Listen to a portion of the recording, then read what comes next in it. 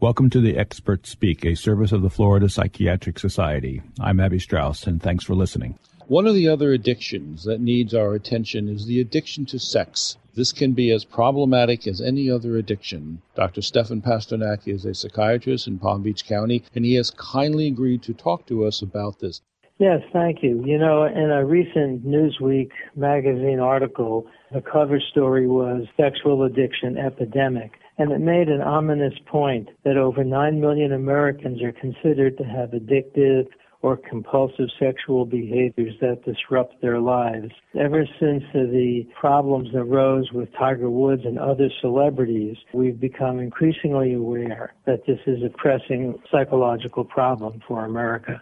So how do we separate a sexual addiction from someone who merely is just particularly sexually active or interested? Where are the differences? The major difference has to do with the question of control and the driven nature of the behavior. A sexual addiction is not just enjoyment of sex, it's torture. There's more pain than pleasure. People are driven by impulses to engage in acts that are often very extreme. They often engage in sexual behavior for a good part of the day so they can't get work done. When they try to stop, they can't, and there's a loss of control over their behavior. That makes it very different from ordinary sex or even from people who have sexual affairs. Tiger Woods, in many cases, doesn't meet the definition of the sexual addiction. More, he meets the idea of someone who had a number of affairs. But the drivenness and the fact that a person with a sexual addiction is willing to risk their life, their family, in order to pursue sexuality many times a day, regardless of the consequences. And so people may take risks with affairs or, having sex in risque situations, but it's very different than the overwhelming involvement in sex day after day after day and never being able to feel fully satisfied. Is it found equally in both men and women? Yes, it is. There's no gender difference for that. Men and women have sexual compulsive behaviors and addictions with equal frequency. What about age differences? Is it more in a younger person, or is it found across all age It's found across all generations, but obviously sexual desires and drives are more intense from teenage years to the late 40s. You used the word a little while ago that there's a torture quality to it. Is it a torture to the person who is the addict or the partners? It's a torture for the sexual addict, first of all. The sexual behavior is driven by a number of destructive core beliefs. They feel that they are bad, they are unlovable. They feel that their needs can't be met. And they put all of their eggs, so to speak, for satisfaction and meaning in the sexual basket, and then they suffer shame. They're often driven to extreme acts of lewd behavior, to having sex in strange places, to exposing themselves.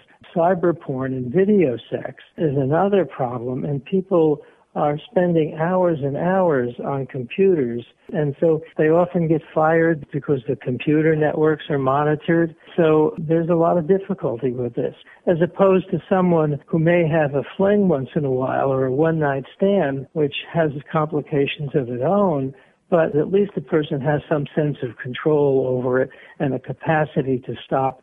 Is it the same as pedophilia? It seems like there would be overlaps. No, pedophilia is an unusual paraphilia. Paraphilia is the term that is part of the official diagnostic nomenclature for sexual disorders. There actually is no specific definition of sexual addiction in the psychiatric terminology. It is not an official diagnosis. Pedophilia is officially classified as a paraphilia. It's a crime. There's a spectrum of behavior here. That's what we're talking about. If you start on one side, the person who occasionally goes to a strip club or occasionally turns on their computer or goes to a cyber porn site, then they escalate. And now they're going to strip clubs more often, and they're going to more and more pornography. For them to cross the boundary now to get to the extreme side of rape or pedophilia, talking about a much more severely disturbed person with loss of reality testing, lack of empathy for anyone and no concern for the consequences of their behavior. So a person could be addicted to pedophilia, but you have to put it at the far end of the spectrum. I understand what you're saying. Most people with a sexual addiction do not step over into the legal aspects. The best idea is to think of it as a spectrum from mild disorders to the most severe ones. In a mild disorder, a person will have more frequent sexual fantasies, more visits to strip clubs, or more use of video porn, or more compulsive masturbation than the average person. You then move that further along to people spending more time, more money, more frequently, and exposing themselves to more risks as they are in the grip of these sexual compulsions. When you get to pedophilia, that is the most extreme. That and rape, murder are the two extremes of sexual disorders. Most people who have sexual addiction do not get involved in criminal acts unless they get caught in picking up prostitutes on the street or something like that. So with this explosion of the pornographic sites on the web and the ease with which one can get to them, that it almost gives him the sense that he is not alone. And that might have the tendency to normalize some of his deviancy. Is that reasonable thinking? Cybersex is reported as the beginning or the catalyst for compulsive sexual acting out and sexual addiction or various types of perversion such as fetishes, bondage, and domination by over 70% of those who seek treatment. The sophistication of computer porn represents a tectonic shift in our sexual culture. A lot of people would still find it amazing that it is as common as it is. It seems like it's part of another world, but what you're saying, it's more in the neighborhood than we realize. Cybersex is a whole new entity that has emerged in our culture. The whole language is very different. There are virtual sexual encounters online now when a person will go to a website and get connected to someone else who is performing particular sexual acts. They charge for it. What has overwhelmed a lot of patients, I've had a number of men tell me that they were doing pretty well. They occasionally went to a strip club at a convention or something, and then got hooked into one of these websites, and they found out that they could have whatever they wanted any time of day or night, anywhere in the country or the world, and they could arrange it on a computer. And in fact, just as eBay has reviews of people who sell on eBay, so you know if you're getting a reliable provider before you send them the money, they have reviews, apparently, of these cybersex sites. People are reviewing, Mistress Jones is the best dominatrix in the East Coast. It's an astonishing new world. That's scary because it seduces people into patterns of behavior that usually undermine their self-esteem, create depression and shame, and then it's not so easy to get out of it. One of the things is they're shifting from three-dimensional sex to two-dimensional sex, somebody on a TV screen. I would imagine that has a very different impact or result. It's more dehumanizing. It creates the illusion of omnipotence, and that's part of what the addiction is, the sense that you can have whatever you want, and because it's two-dimensional, you're not concerned about the needs of the other person. Therefore, what is so abnormal about sexual addiction is that it is not usually in the context of a long-term relationship involving tenderness, mutuality, recognition, sympathy, empathy, and so forth, and concern about the sexual experience of the partner. When a person is on a website, a commercial webcam that allows people to exchange sexual videos and perform online and get paid for it, no awareness of the other person as other than a thing, and both people are dehumanized by it. So how do we treat them? It's a very serious problem, and depending upon where a person is on the spectrum, we have more or less success. If a person comes in with a tendency towards multiple affairs and they're starting to get into cyber porn, and they're early in the cycle, they're a lot easier to treat. Part of the problem is people often are resistant to treatment because they are having to give up something that they feel is pleasurable. The other thing I just wanted to refer to is the neurobiology of this. While we believe that sexual addictions and compulsions and perversions often are the consequence of one sort of adverse fantasy or experience of childhood that impairs sexuality. There's no question that there is a biological factor as well.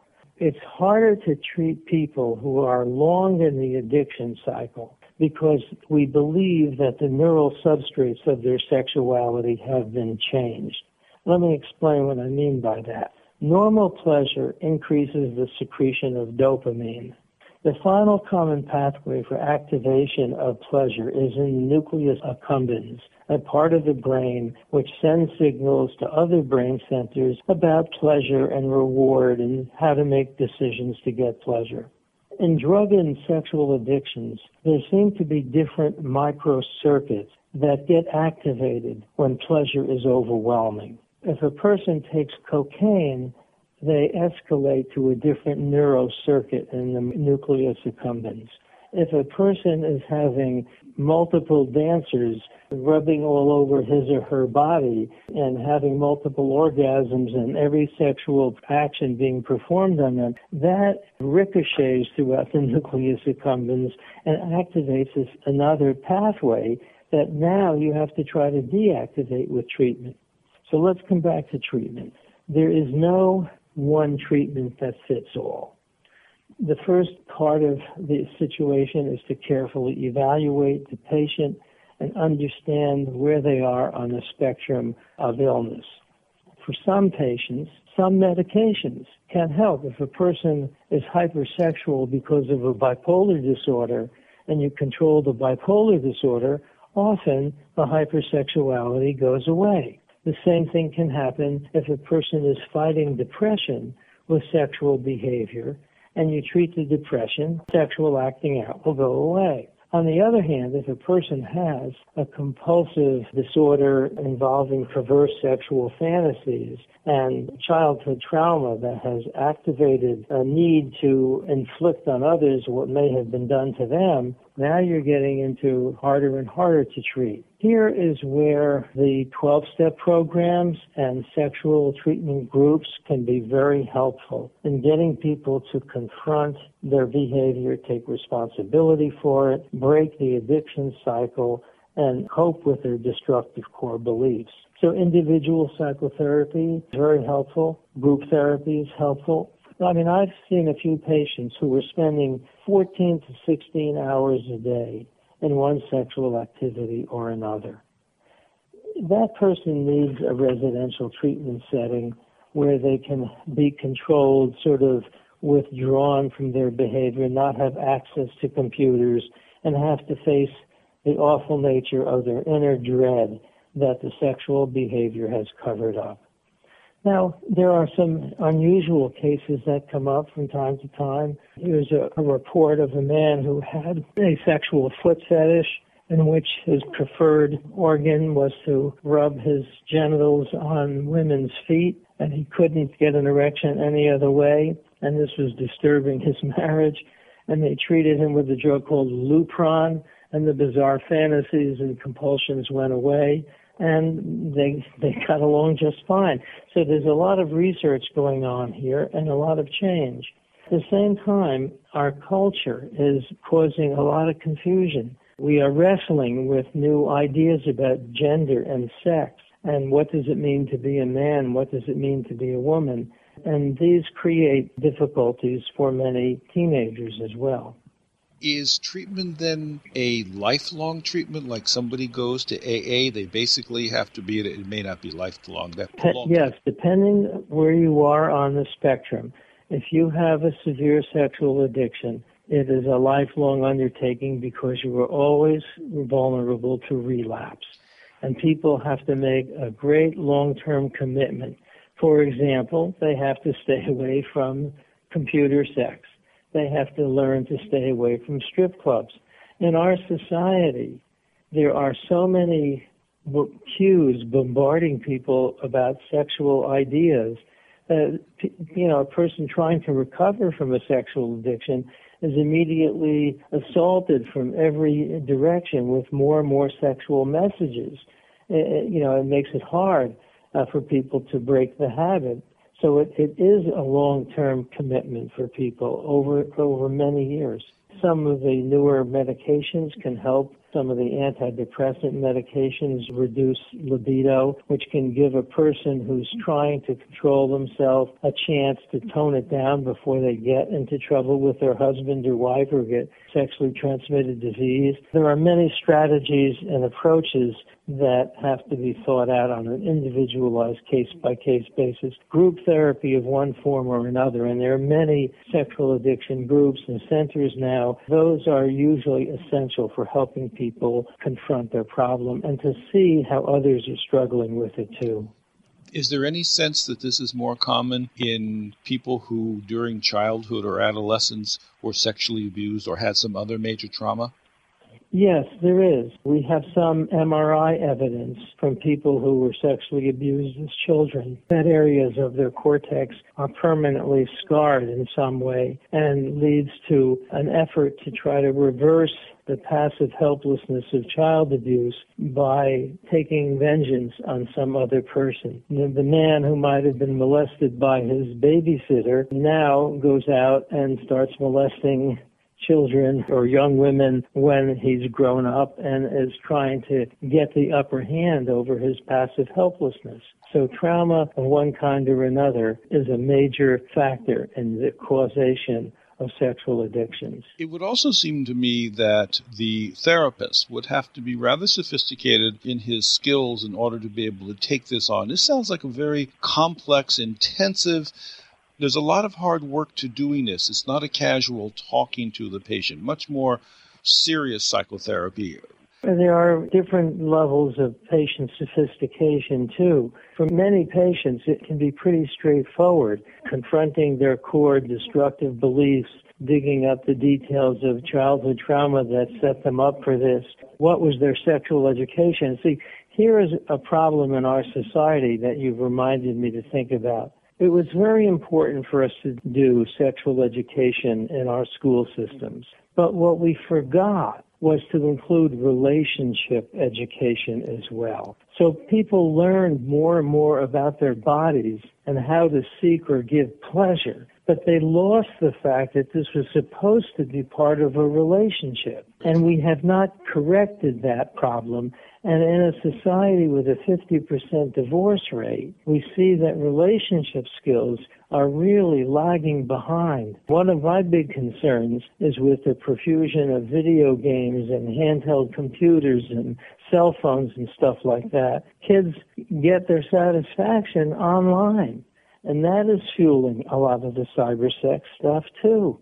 It's a lot easier for an angry college student to go online and masturbate with some girl dancing in front of him than it is for him to go talk to his girlfriend, make up, accept the fact that he did something wrong, fix the relationship, and learn to make love. And the big difference between having sex and making love, that's another issue in our society. Incredibly important, but basic materials that we really do need to think about and talk to ourselves and our children. Stefan Pasternack is a psychiatrist in Palm Beach County, Florida, who has taken us on a quick tour of a very complex but an incredibly necessary topic for us all to better understand. Dr. Pasternack, thank you so much for being with us. Thank you.